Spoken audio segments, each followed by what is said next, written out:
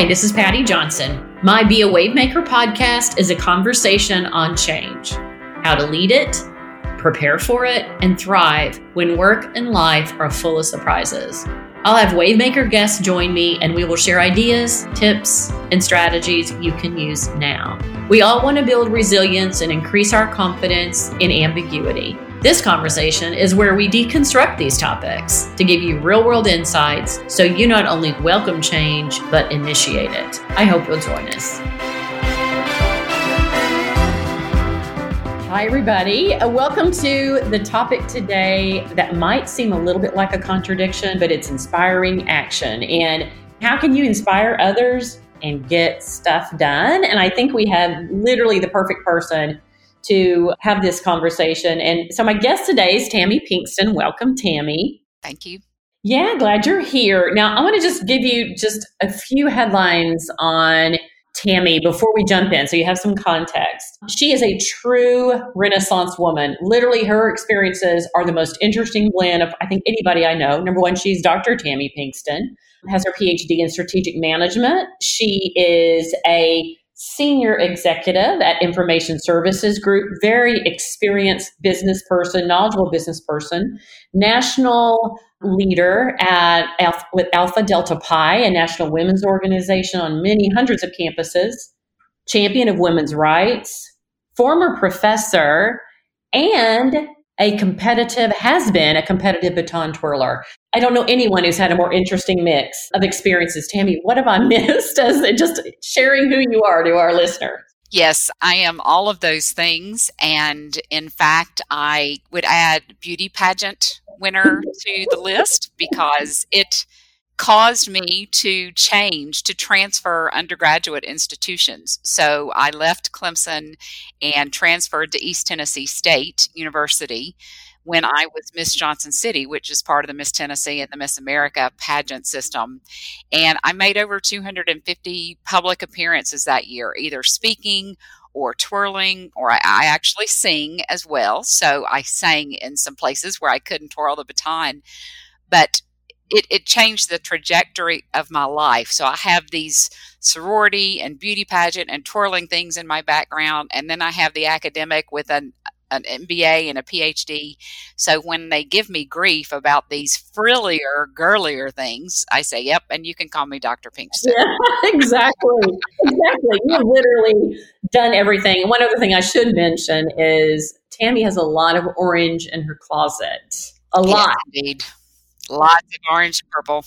Clemson love is alive and well. So yes, we'll talk football another day, but yes, you're well represented there. So let's dive into our topic. I have seen you in action, and I know that in times of change, you have to bring other people along with you. You cannot do it alone. It takes a little inspiration.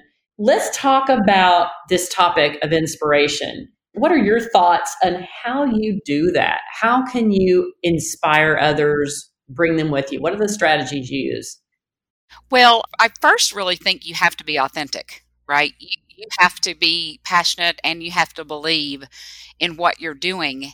And I spend a lot of time working with individuals, females in particular, that are older than me, who are still so tied to this hierarchical and position power. And I used to teach principles of management. We talked about 5 types of power. And they were so hung up on the hierarchy and the fact that I hold this title, which means people have to do what I say. We live in a time, especially for individuals, and young women in particular are my passion, that are coming behind us that could care less about our positions.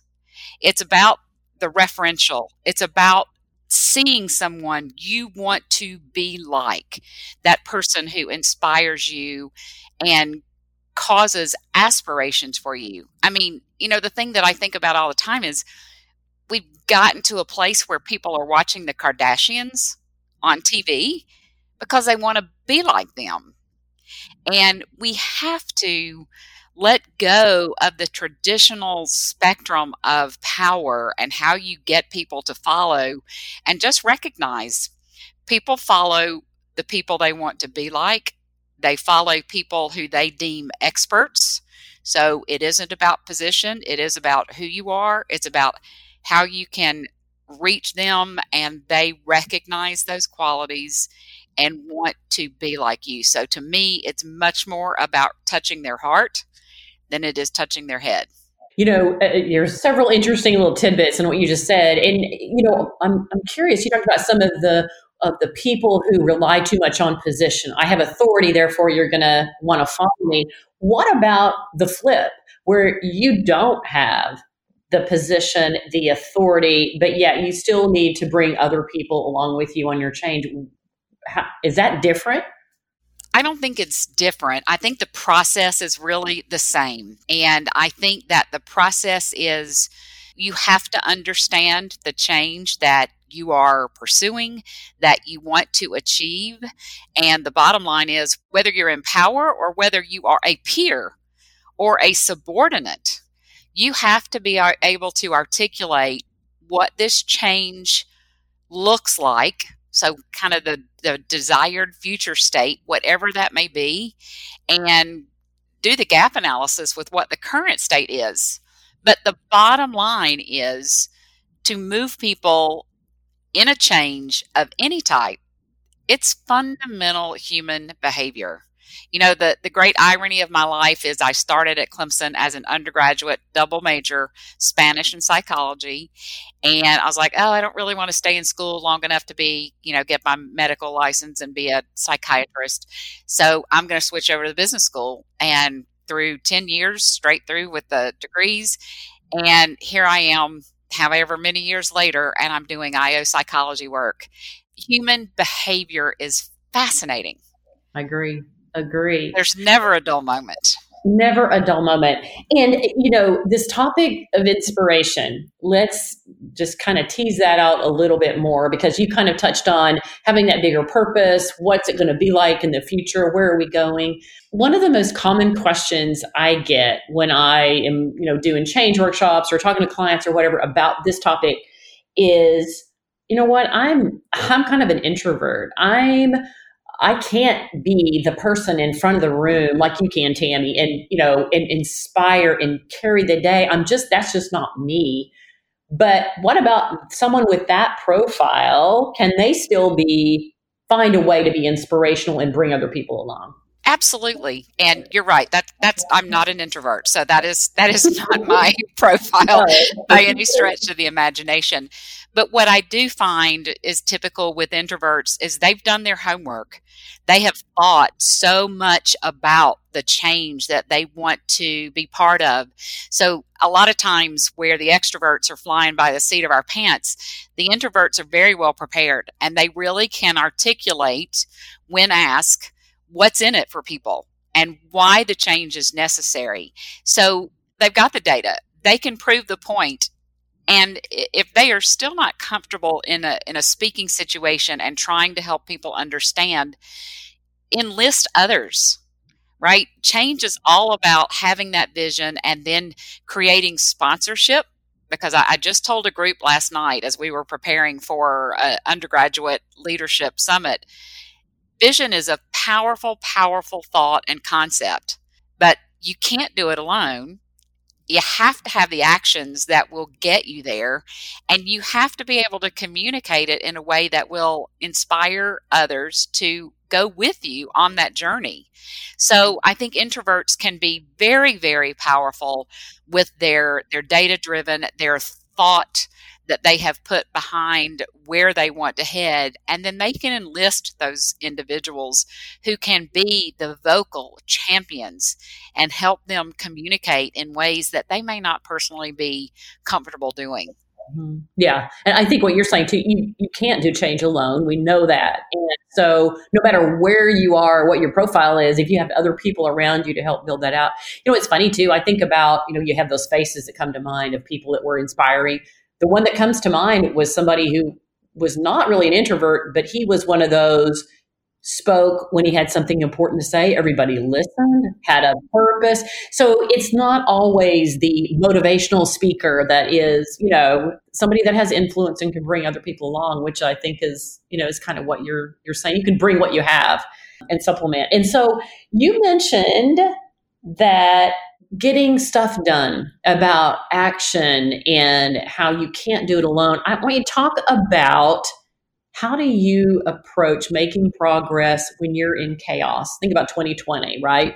We couldn't see 2 days ahead of us sometimes. How do you think about still moving forward, making decisions of what matters and what doesn't when you're trying to make progress in high change? Yeah, and 2020 has taught us all a lot. And I actually think it's going to be one of the greatest platforms for organizational change management that I've ever had, because every single human being has had to make adjustments. And we have survived for the most part. I know that there have been too many lives lost for sure, but those of us who have survived it have made adjustments, and we've recognized that the world hasn't come to an end. So it's going to be a really good platform for organizational change practitioners. But the challenge that I think we experienced with this situation was we couldn't and still can't predict the end. So those of us who have very, very strong orientations to change, have, great tolerance for ambiguity and can kind of go with the flow, it began to even get to us because we didn't know when the chaos was going to end. Yes. And those of us who are resilient can get through anything for any amount of time, right? But when you don't know what that time frame is, it challenges even those of us who are highly resilient with change. So you have to begin to focus on what you can control and what you can't. And everybody for years in project management, time management, all of those things have said, create your list, figure out what it is you can accomplish, figure out what you might not be able to get to in the timeframes, et cetera. You kind of go through a list where you think, okay, I can accomplish these pieces on my own, but to accomplish the other items that are on this list, I need others, or I need a timing, or I need an event, or I need something else to happen. So I think that you get through chaos by recognizing what you want to do longer term, but then being able to focus on the pieces that you can address, that you can control, that you can achieve, and all of a sudden you're on the path. Right. You're a very goal-oriented person, a very planful person, and the situation you're just describing there, where there's so much uncertainty, how did you adapt? Or how have you adapted in similar situations, the way you plan, the way you even think about, am I being successful here? Well, I think sometimes success equals survival, right? True. Yes. So I don't get too hung up on creating a plan and a path and executing it at all cost, because I also think that there's value in the process. So, it took me a long time because delegation was one of the hardest skill sets that I had to learn. And years ago, when I was serving as chapter president in the sorority, that was one of the greatest life lessons that it ever gave me was you can't do it alone. You have to delegate. And oh, by the way, there's probably more than one path to get there. And as long as you're focused on the outcome, does the process really matter? And for most of what most of us do, it doesn't. It is the outcome that ultimately determines success, but we learn so much through the process. So if I'm facing chaos, or if I'm in a situation where I know most of the variables, my process in this change journey is really the same. And I mentioned it in passing a moment ago. It is knowing what the future state looks like, knowing what the current state is like, defining the gap between the two, and identifying the variables that need to change to get to your desired. We used to say end state, right, in this profession, but there is no such thing as an end state. It's just future state because It's constantly evolving. Yes, you can. I want you to talk about a situation. I don't know enough about it, but I know you're very actively involved in the violence against women on campus and being a leader in that. And that, again, you think about, you're talking about future state, how things should be, and where we are today is not where we want to be. Tell me how you thought about how am I going to get traction on this issue? Because I know you had to influence and talk to many, many people to get the progress you're looking for.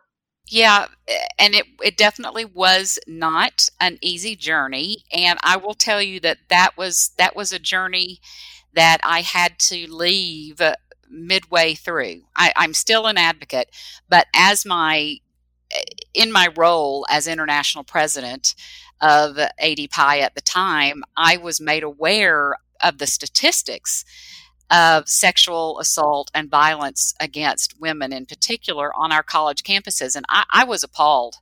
I really had no idea. I'm not married. I have no children. So I wasn't as tuned into that as I probably could have been in that particular position. But I received, along with the executive director, a letter from a mom of one of our members' sisters who had been a victim of this. And the way that our organization had handled it left a lot to be desired. So this was in the March timeframe, and I was going out of office in June.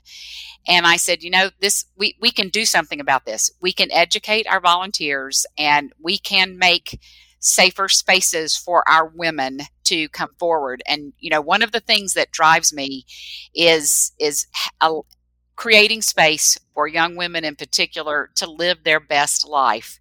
And I was raised in the South, and one of the greatest resistance areas that I faced in this space was when you're raised in the South, you just don't talk about the bad things. You ignore them, and you just don't talk about them. And it's like, that's not where we are in 2020. Our women need to be able to talk about the things that are causing the greatest challenges to them. This has to be a safe space, and we've got to train and educate our volunteers that that's part of their responsibility, whether they like it or not. And it is a very uncomfortable space. But I embarked on this program, got the board to recognize, and all I had to do to get the board to recognize was read this letter from this mom to say, look, we have an opportunity to do something to address this, and I believe it's our responsibility to do so. So the board backed me and got on this, and by June, we had a program that was going to roll, and it did roll out to all of our active chapters. And that was, I think, about 160 or so at the time. And so we introduced it at our convention that summer, literally the day after we had elections for the next board and the next international president, because I had timed out. Right. And I will tell you wholeheartedly, I did not go through the normal change process. I did not do enough on the stakeholder management pieces. I did not do enough on communicating and getting the sponsors and getting the organization bought in because I did not have time. You didn't have time, yeah. But I knew how critical this was. I knew how important it was. And I was betting that at least 50% of our organization was going to understand and was going to get behind it. I knew that the more conservative members and volunteers were going to have a problem with it. And so, after the fact, people were really still giving me a hard time. Well, I didn't know about the program. You didn't tell us about the program. You didn't, and we had just done a brief introduction at convention that summer. And I just, in my response to them, I say, you're absolutely correct. I didn't follow the normal process. I didn't do enough of the sponsorship and the communication building. But I got one question for you. Would you rather I have done all of that and run out of time to not launch the program and run the risk of it never happening? Because I didn't know who would be international president after me. And I said, I really have no regrets because we got the program far enough in the launch that it couldn't be stopped. Right.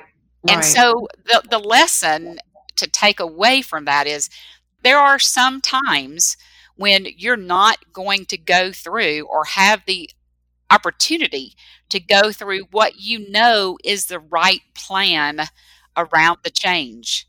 But if you believe that it is the right thing to do, for the right reasons, for the larger or greater good, then you just go for it. And it's do I ask permission or do I ask for forgiveness?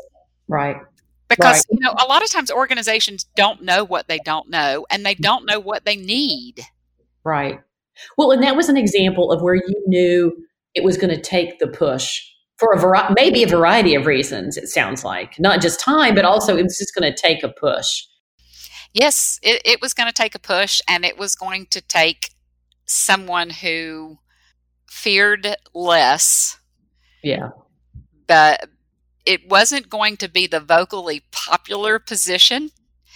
But, the gratification comes when individuals who never in a million years would be vocal about this come back around and say, I really wish we'd had a program like this when I was on campus. Mm-hmm. Exactly. Because they just still, to this day, as adult women, won't talk about it. But they know we need it, right? But we've got to get beyond that. I believe that we should be able to talk about anything. And I know, we share a consulting background, and I can remember so many partners early on that said, "Oh, you don't ask a question that you don't want to, that you don't already have the answer to." The answer to, yeah. I'm like, well, I believe in dialogue. I believe in discussion, and I believe if I ask the question, and they give me an answer, even if I don't think it's the right answer or it's different than what I'm thinking, I know what they're thinking now. So it's really all about getting things on the table. And the thing is true with change activity as well. Wouldn't you rather know where your advocates are and where your adversaries are so that you can spend time where you're needed to build the support for what it is you're trying to achieve? If you don't talk about it, you don't allow people to talk about it, you don't allow people to voice their concerns, you have no idea what you're up against. Well, and right. And I think you made the comment about your starting point or today. I mean, I think what you're getting at is you have to have a realistic view where you are, what today is before you can ever, move to improving the situation and making it better.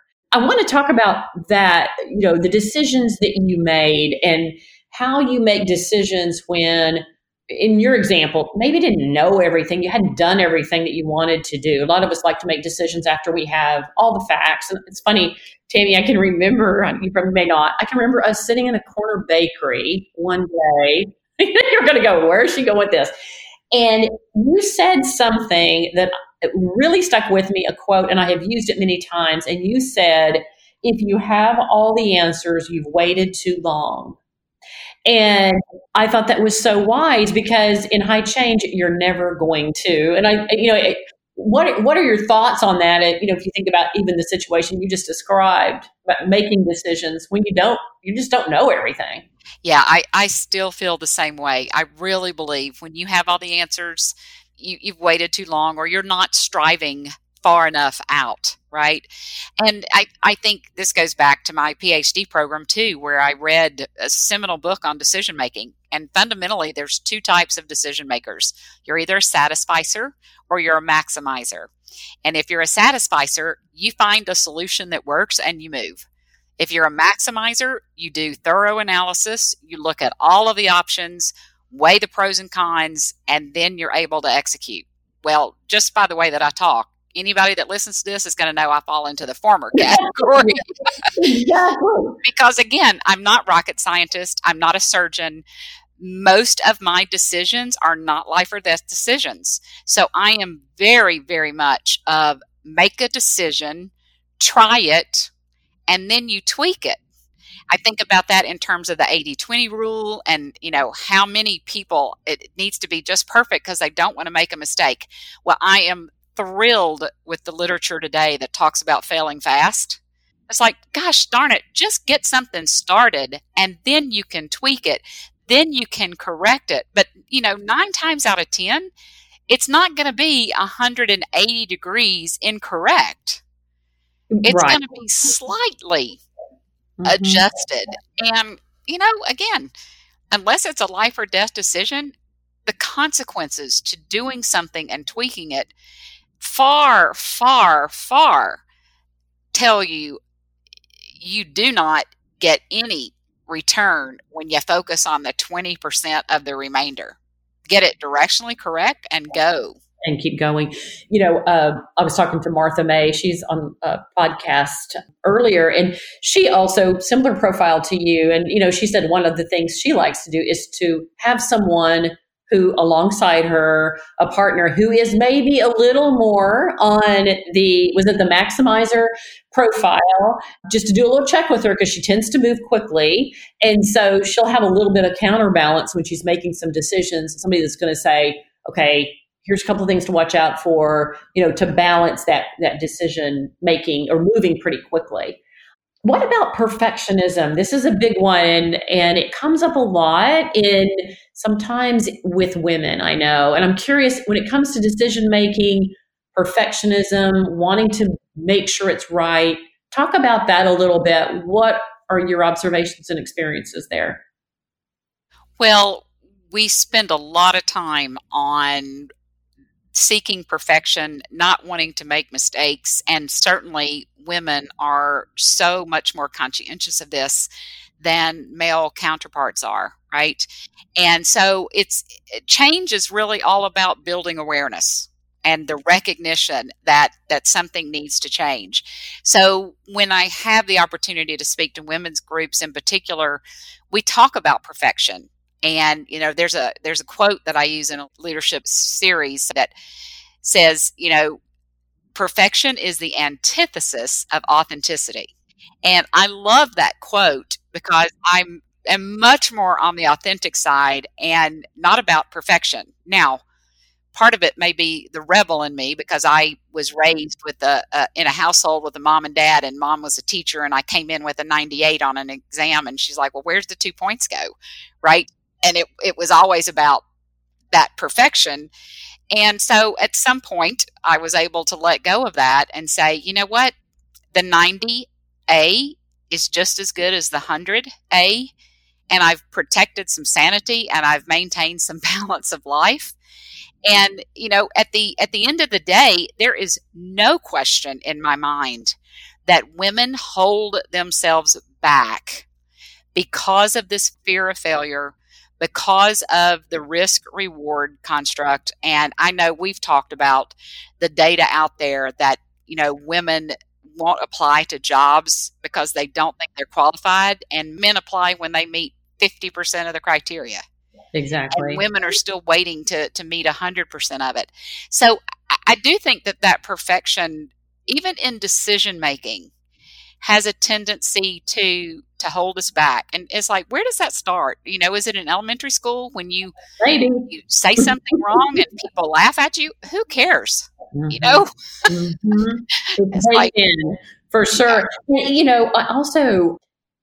I always feel like too, in high change, it's kind of pretend perfectionism, right? You think you're getting the right answer, but you're really, you're not, because everything's changing so rapidly. But I do see that.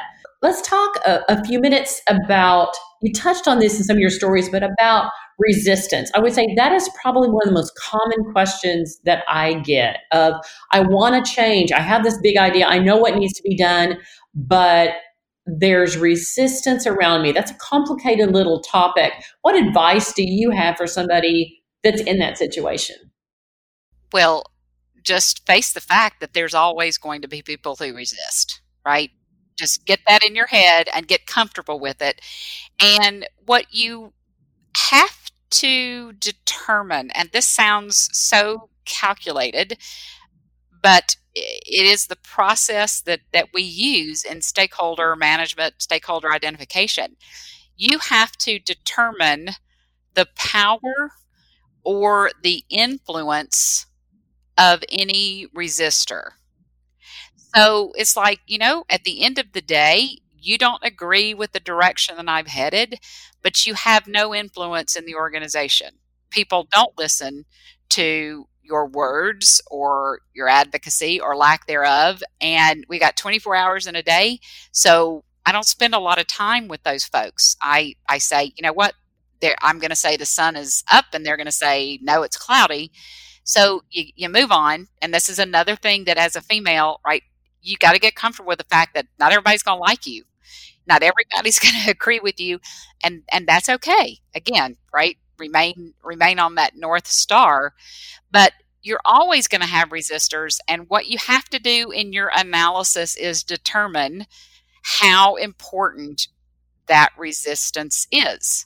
Now, if you've got resistance at the highest levels and ultimately the individuals that people listen to and get paid by, if those individuals are the ones that are creating the resistance, then you're probably going in a different direction.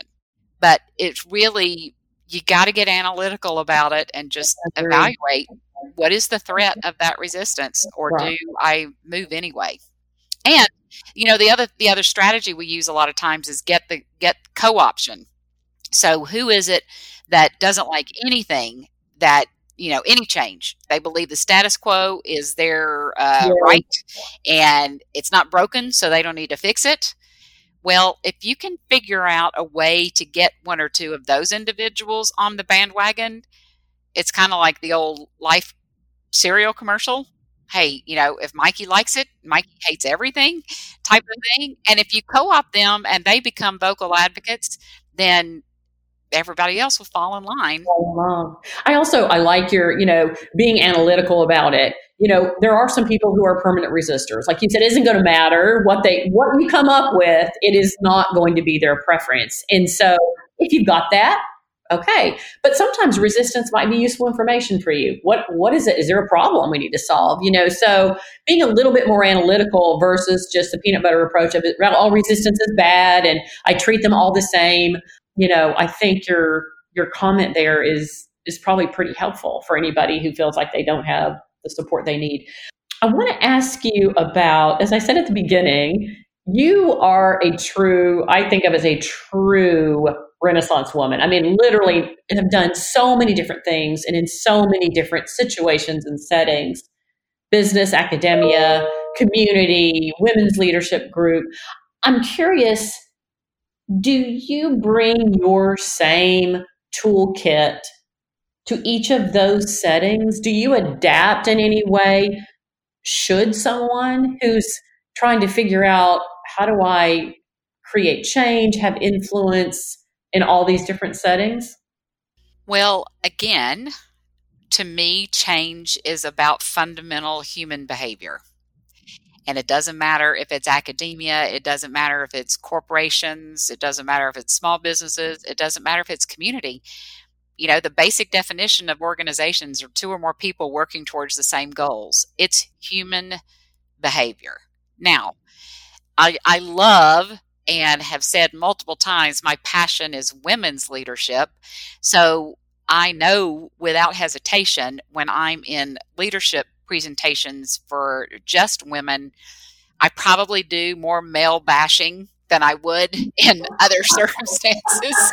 Probably so, yes. So I do try to tone that down a little bit. And, at the end of the day, I've decided that I get frustrated at the opposite sex when I really shouldn't, because it's not even a conscious behavior on their part, right? They just don't even think about it. And it's like, you're letting them get to you, and you really shouldn't.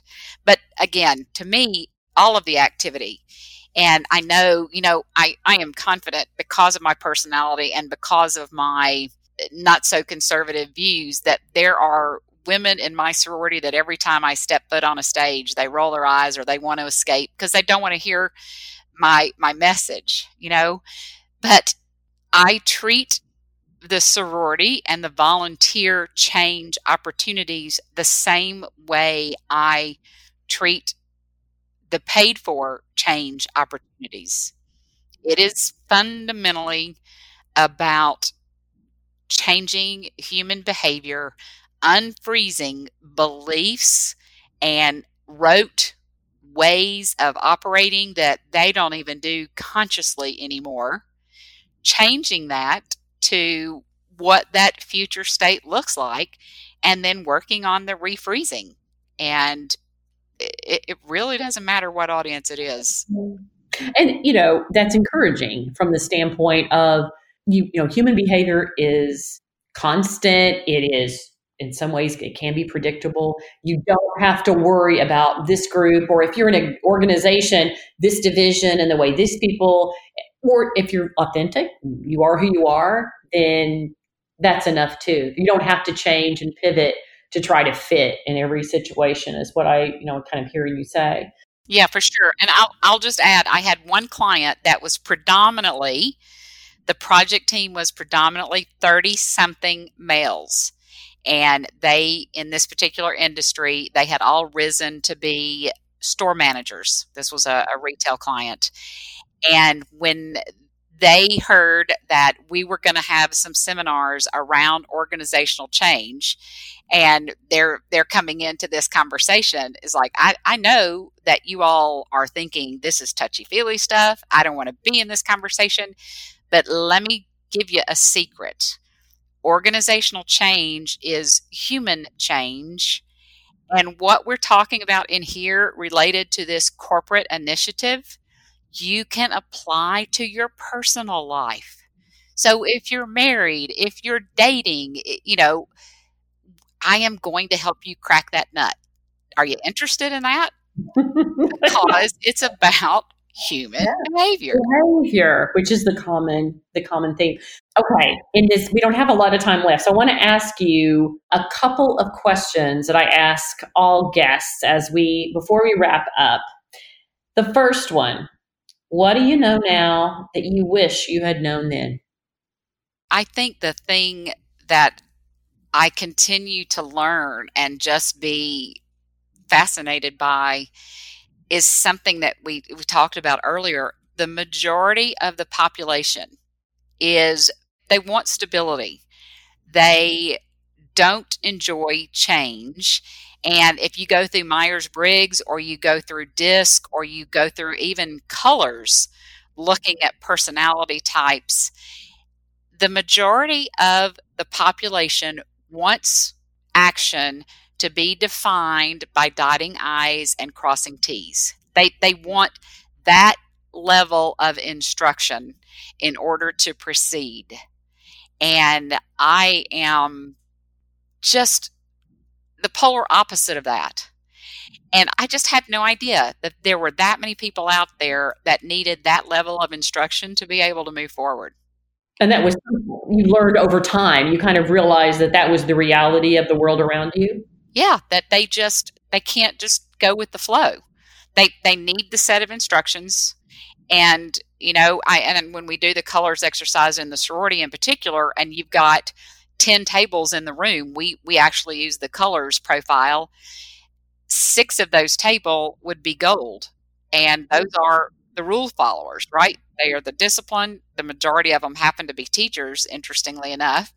Then you've got, out of the remaining 5, 2 of the tables will be relationship oriented, and one of the tables will be orange, which are the creatives, and one of the tables will be green, which is my profile, which is strategic. And, those golds that want to follow instructions, they want to dot the I's, they want to cross the T's, they want to check it off a list, and then they want to move forward, operate in a completely different way that I do as a strategic person, because I could care less about dotting I's and crossing T's.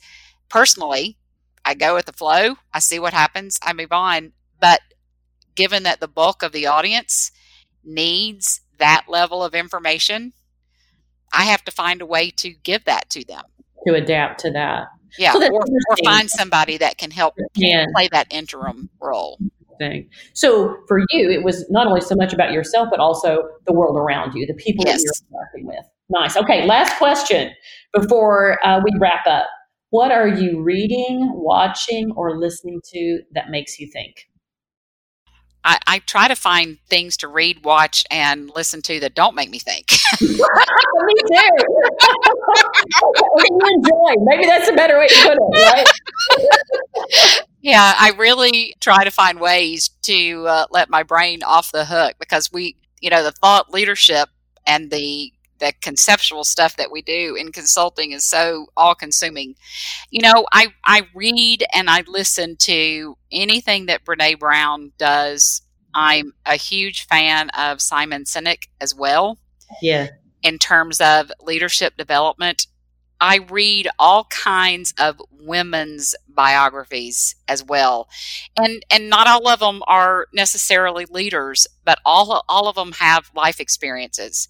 So, I have bookshelves of women and the way that they view the world, but I don't do as much listening. I'm an experiential learner, so it doesn't do me a whole lot of good to listen to education or be lectured to. That doesn't work for me. I squirm. I can't wait to get out of the room.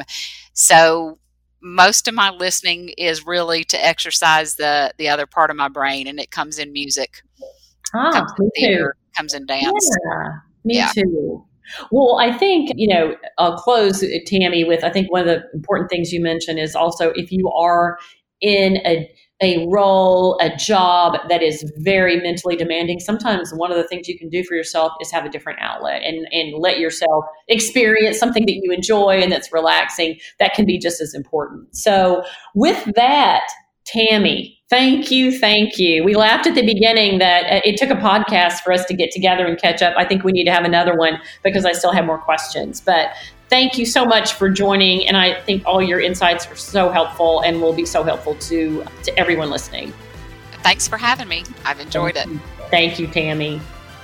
Thank you all for joining us today for Be a Wavemaker Conversations on Change. I hope you learned something new that you can take back and use. Please subscribe as we'll have more conversations on change coming very soon. Have a great week.